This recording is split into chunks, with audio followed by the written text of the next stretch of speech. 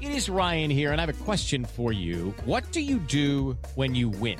Like, are you a fist pumper, a woo-hooer, a hand clapper, a high fiver? I kind of like the high five, but if you want to hone in on those winning moves, check out Chumba Casino. At ChumbaCasino.com, choose from hundreds of social casino-style games for your chance to redeem serious cash prizes. There are new game releases weekly, plus free daily bonuses. So don't wait. Start having the most fun ever at ChumbaCasino.com. No purchase necessary. VGW Group. Void where prohibited by law. See terms and conditions. 18+. Hey everyone, it's Mary. Today's show is all about the Writers Guild strike out in Hollywood, which seems to be resolving. A quick heads up, though, that the Writers Guild also negotiates Slate's contract with its writers and podcast hosts, people like me. But that is a totally separate negotiation than this one.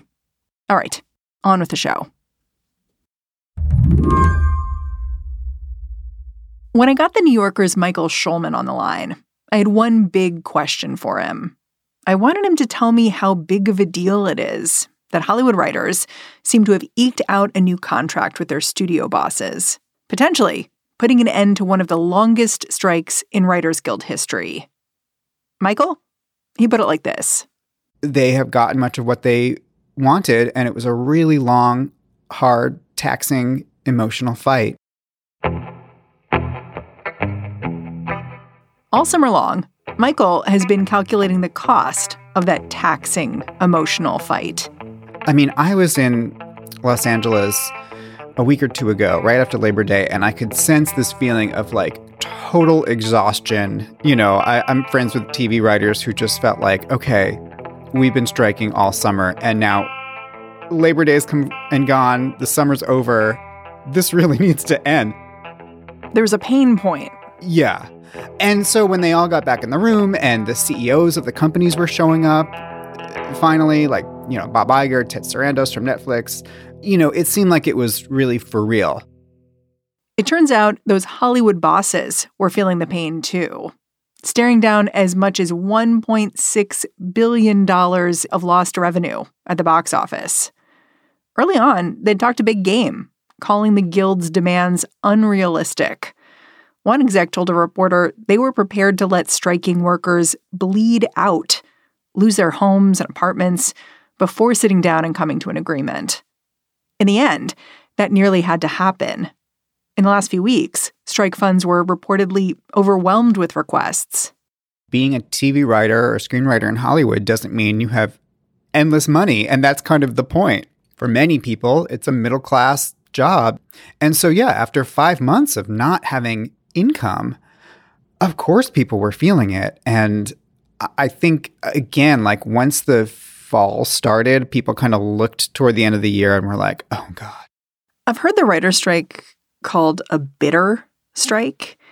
And it made me wonder, like from your perspective, if this strike has been bitter, how soon before that bitter taste fades away in Hollywood? Well, let me ask you, which strike is not bitter?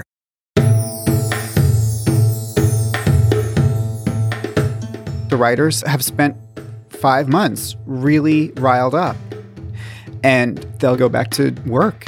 Of course, looking at Hollywood as a whole, it's sort of like a half victory because the actors are still on strike, and so things aren't going back to normal quite yet. Today on the show, the writers are leaving their picket lines. But is that a wrap on the drama in Hollywood? I'm Mary Harris. You're listening to What Next? Stick around.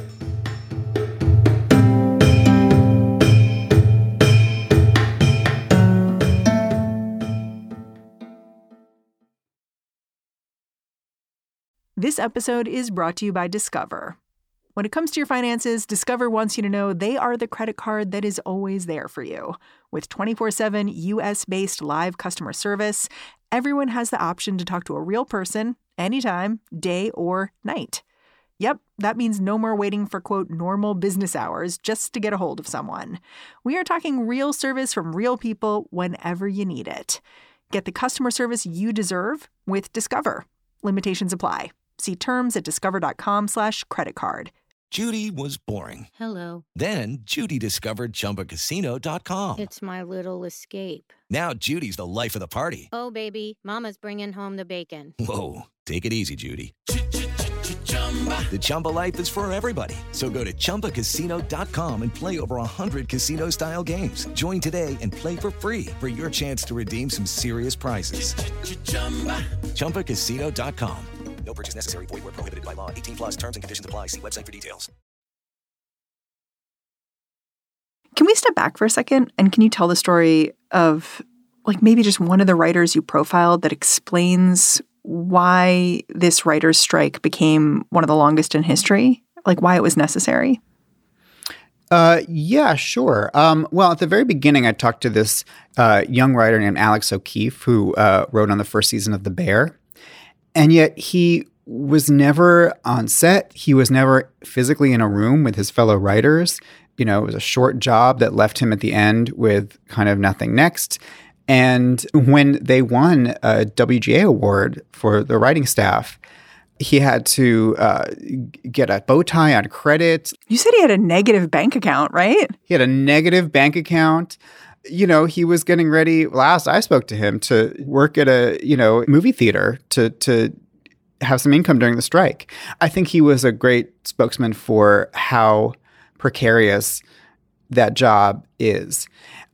What really struck me, as someone with a lot of writer friends who moved out to Hollywood like 10 years ago because it was this gold rush to take part in the glorious era of prestige television, is how this cool, lucrative seeming job had really degraded over the past decade, and how the streaming economy had made it a very unpredictable, rocky way of making a living. Yeah, it was interesting to me. You talked to people who were not just like workaday, new to the industry people, but people who had really clawed their way up and done interesting and good work and started show running. And even those people were frustrated with where things had landed. Oh, yeah.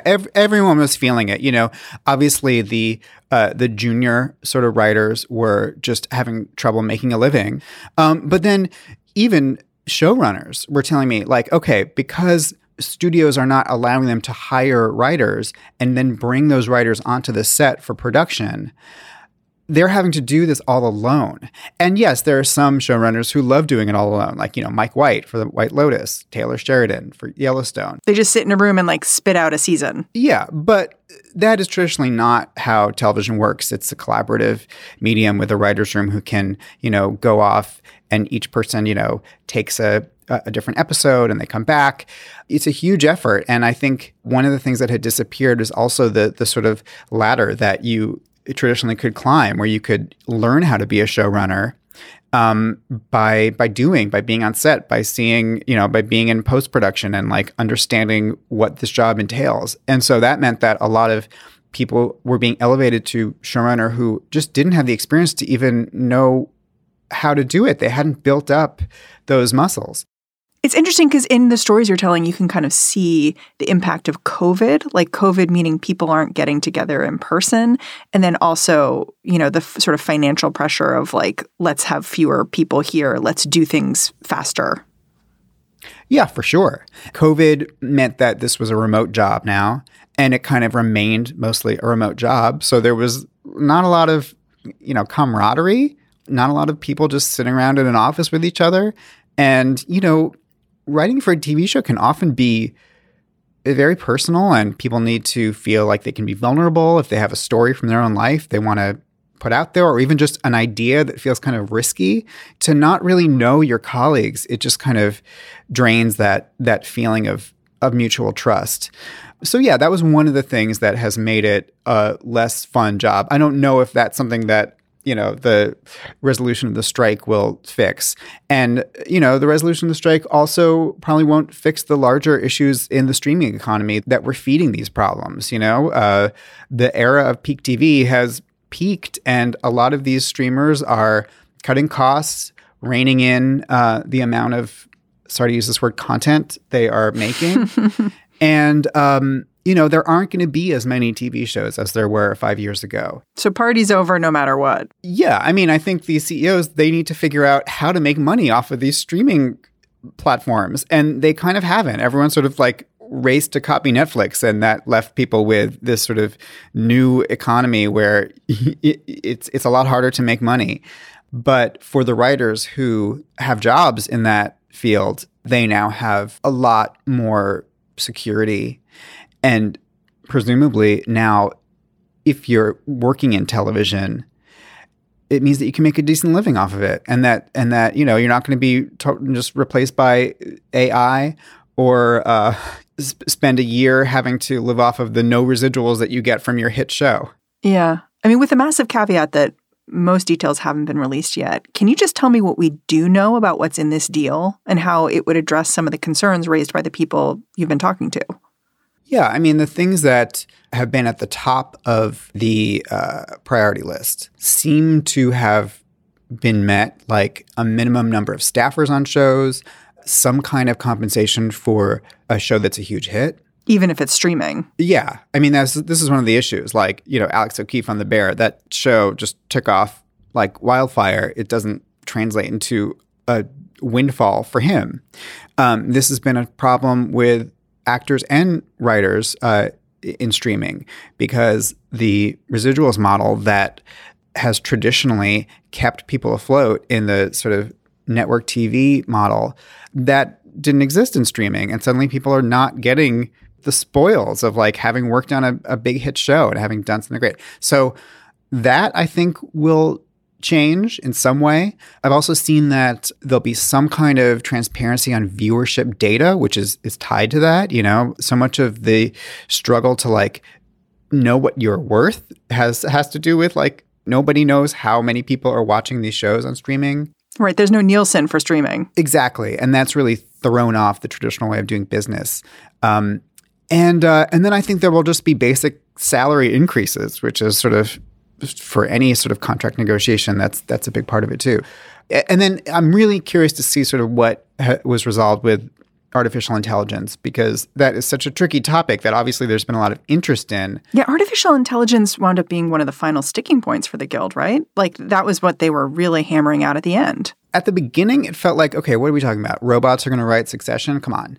But as I've talked to people, both writers and actors, it is so clear that this is like a real threat. This is something that people were really freaked out by, especially when they just got a whole lot of nothing from the studios on AI guardrails. It's so tricky because AI is so new and we don't know how it's going to be used in TV and movies, but it's clear that something's going to happen with it. And I think both of these guilds were smart enough to know that the time to set some rules, some ground rules, is now, not when it's ubiquitous in, 3 or 6 years. You talked about how one of the things we know is in this deal is this minimum guaranteed staffing level for episodic TV shows. And my understanding is those were considered a long shot back when strikes started up. So how big of a deal is it that the union seemed to have gotten that, and in general seems to be celebrating right now? The reason why minimum staffing levels became such an issue is because it was a kind of defensive tactic. And the writers saw that writers' rooms were being whittled down to almost nothing. These mini rooms where they would be paid less for less time, and then they would just be sort of cut off and no longer working on the show as it went into production, if it did go into production. And so there was this fear that, okay, these writing room budgets are just going to be squeezed until the writer's room becomes essentially a relic of the past. That cannot happen if there's a minimum staffing requirement. It sounds like they were afraid that the writer's room is becoming like a study carrel with one person in it. Yeah, and that was tough on everyone, including showrunners who then had to sort of write their seasons all by themselves and then have no writers on the set to, help. I was on the set of Succession once, and there were a whole bunch of writers writing on the spot, like writing alternative lines for the scene in the moment. That obviously makes TV better for that to happen. And so it felt like this kind of nickel and diming way to cut down on budgets, but it really hit at the heart of, what being in a writer's room meant. Yeah, it's interesting because we don't know everything about this deal. We know just bare bones basics. The thing that stands out to me the most that we know about this deal is that we see the union releasing a kind of celebratory statement about what just happened. And the Alliance of Motion Picture and Television Producers, which bargains on behalf of the studios, they're just like, yes, a deal was reached. Very straight. Yeah, I mean, I'm sure the studios are happy, but, you know, the victory is really the guilds because they're the ones who got them from an absolute no to a we'll go far enough to satisfy you after these 5 months in the trenches. I mean, the WGA really went out of its way to credit its members for their shoe leather activism. What did that look like over the last few months? Like, was there something notable to you as you watched those picket lines? Well, first of all, the spirit on the picket lines was really up.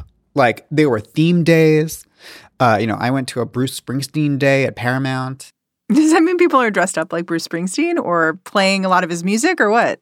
Yeah. And Tom Morello from Rage Against the Machine was there playing on his guitar. People were dressed up like Born in the USA. They were blasting Bruce Springsteen music. Like every day had a different theme. There was a lot of creativity and a lot of resilience and spirit. When you talk to people more one-on-one, when they weren't on the picket line, they sounded very exhausted and very tired and worried about, how they were going to pay their bills. But that coexisted with the solidarity. It didn't detract from it. It coexisted. I have no doubt that they would have kept on picketing. I think for the people who have been on the picket line for 5 months, who haven't worked, there's a kind of mixture of relief and euphoria and shock because they have been in this one mode, fighting and pushing and showing up every day. I mean, I talked this morning to a friend of mine who's a TV writer and a strike captain who said that at some point in the last 5 days, they got a call for everyone to really show up. Like everyone had to show up on the picket line to show that they had complete solidarity. And on her drive over, she just started crying because she was so overwhelmed by the idea that this might actually happen. And then she had to stop herself so she didn't get into a car crash on the highway. She was overwhelmed by the idea of like everyone showing up at once or by the idea that maybe there might be a deal eventually? Both.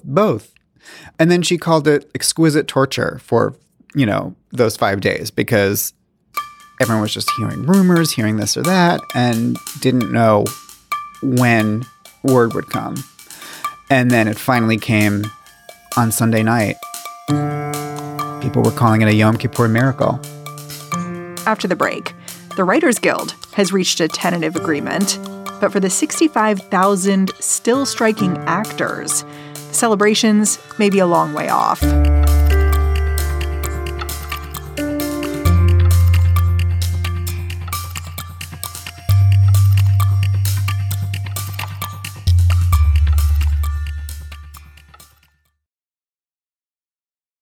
This episode is brought to you by Progressive Insurance. Hey, listeners, whether you love true crime or comedies, celebrity interviews, news, or even motivational speakers, you call the shots on what's in your podcast queue, right?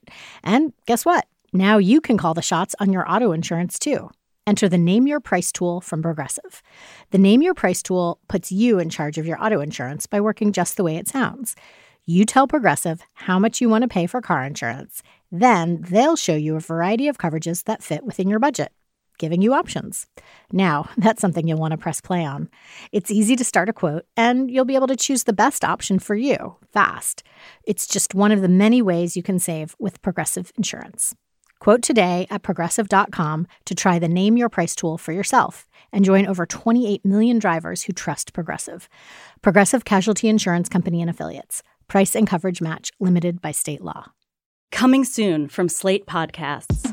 So, first it was Dade County. Voters in the Miami area repealed civil rights for gay people by a 2-to-1 margin. In the late 1970s, cities around the country began rolling back anti-discrimination laws that protected gay people. And then it was Wichita, St. Paul, Eugene. Successful campaigns against the gay community, which shocked us all. A state senator from California watched the laws fall and saw an opportunity. Homosexuality is a most repulsive lifestyle. His name was John Briggs, and he wanted to deliver the anti-gay movement its biggest prize yet. California realized that they were coming for us. I'm Christina Cauterucci. This season on Slow Burn, we'll explore how a nationwide backlash against gays and lesbians led to a massive showdown in California. Now it's something called Proposition 6, the Briggs Initiative. It would call for firing any teachers in California who practice homosexuality. Your life as you knew it would be destroyed. We've got to fight back. We can't let this happen in California. The Briggs Initiative would be the first statewide vote on gay rights.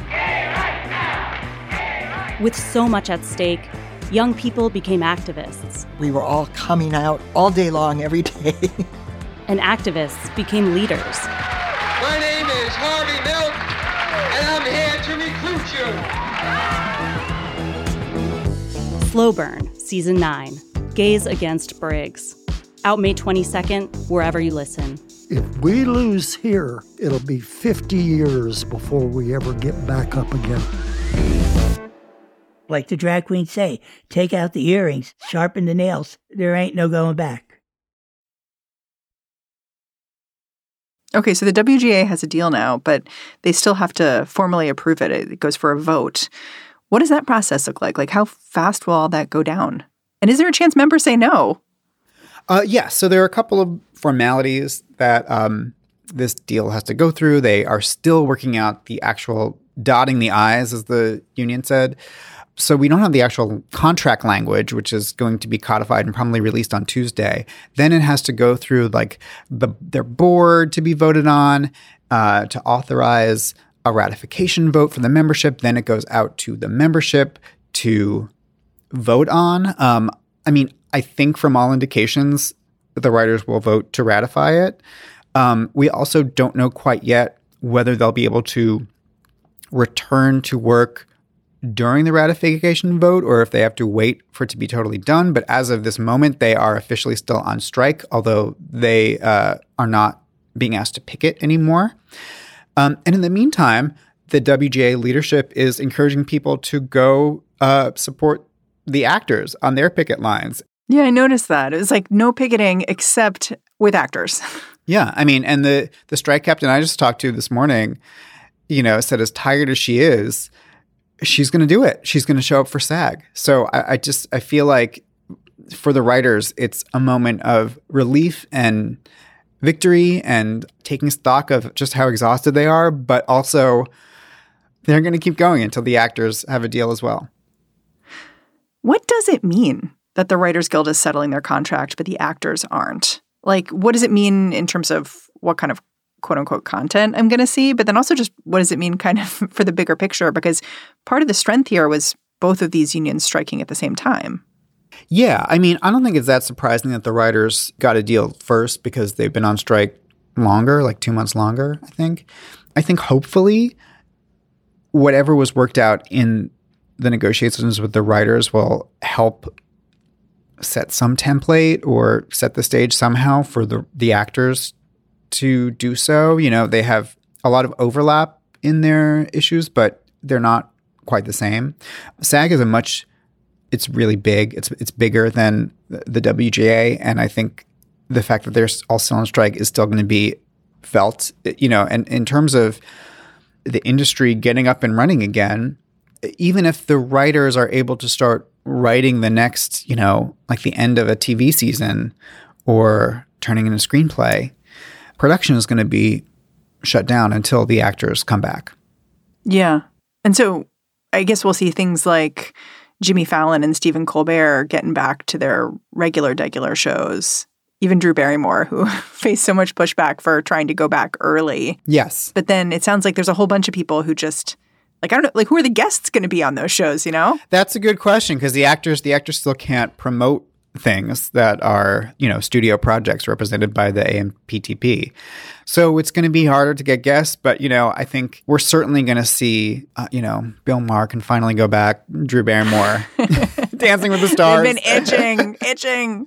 It's something. Can I just ask here at the end, how are SAG members feeling now? Because I feel like in some ways, this deal, you could see it as, oh, great, there's a deal. Maybe there's a promise of a deal for us too. It could also be seen as like, uh-oh, like we're out here on our own now.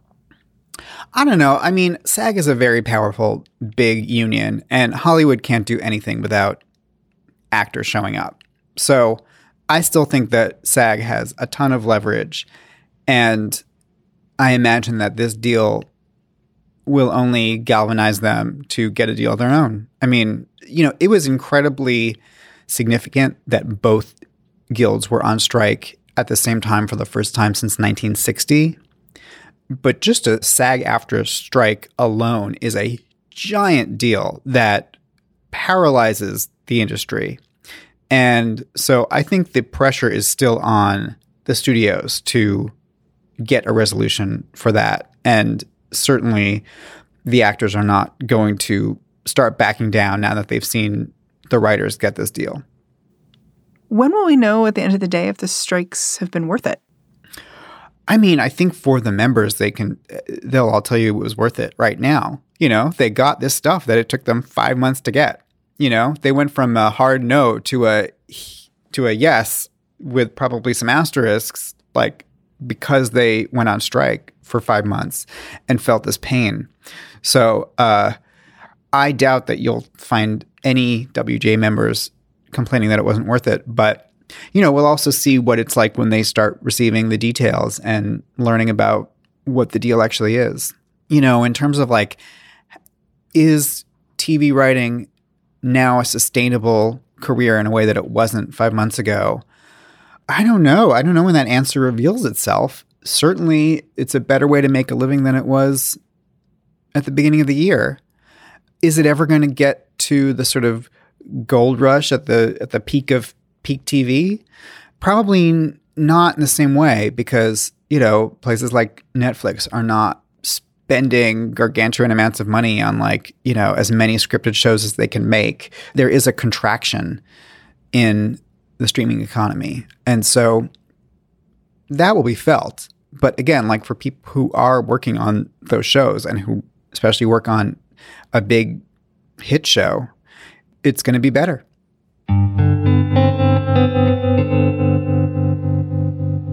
Michael Schulman, I'm super grateful for your time. Thanks for coming on the show. Thanks for having me. Michael Schulman is a staff writer over at The New Yorker. And that's our show. What Next is produced by Paige Osborne, Elena Schwartz, Rob Gunther, Madeline Ducharme, and Anna Phillips. We are led by Alicia Montgomery with a little help from Susan Matthews. Ben Richmond is the Senior Director of Podcast Operations here at Slate. And I'm Mary Harris. You can go track me down on X. I'm at Mary's Desk. Thanks for listening. I'll catch you back here tomorrow.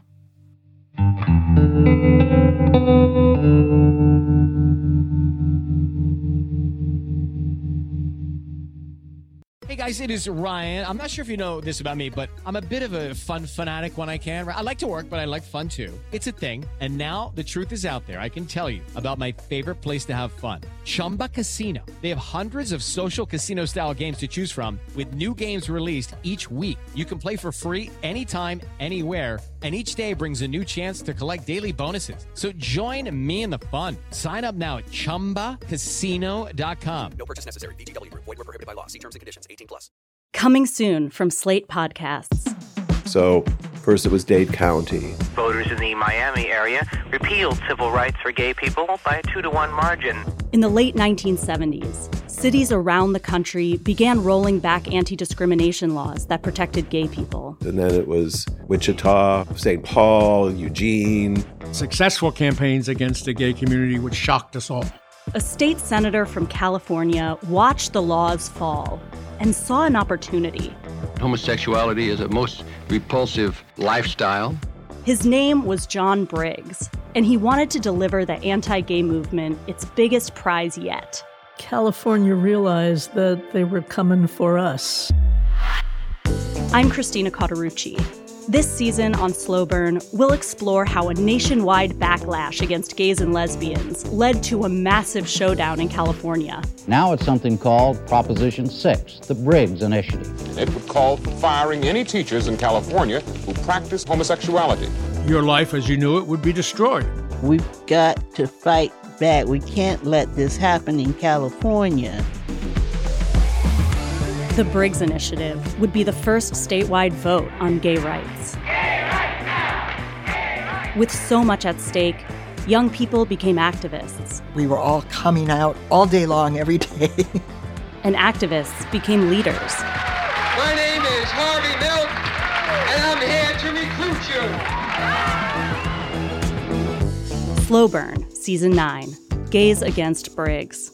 Out May 22nd, wherever you listen. If we lose here, it'll be 50 years before we ever get back up again. Like the drag queens say, take out the earrings, sharpen the nails. There ain't no going back.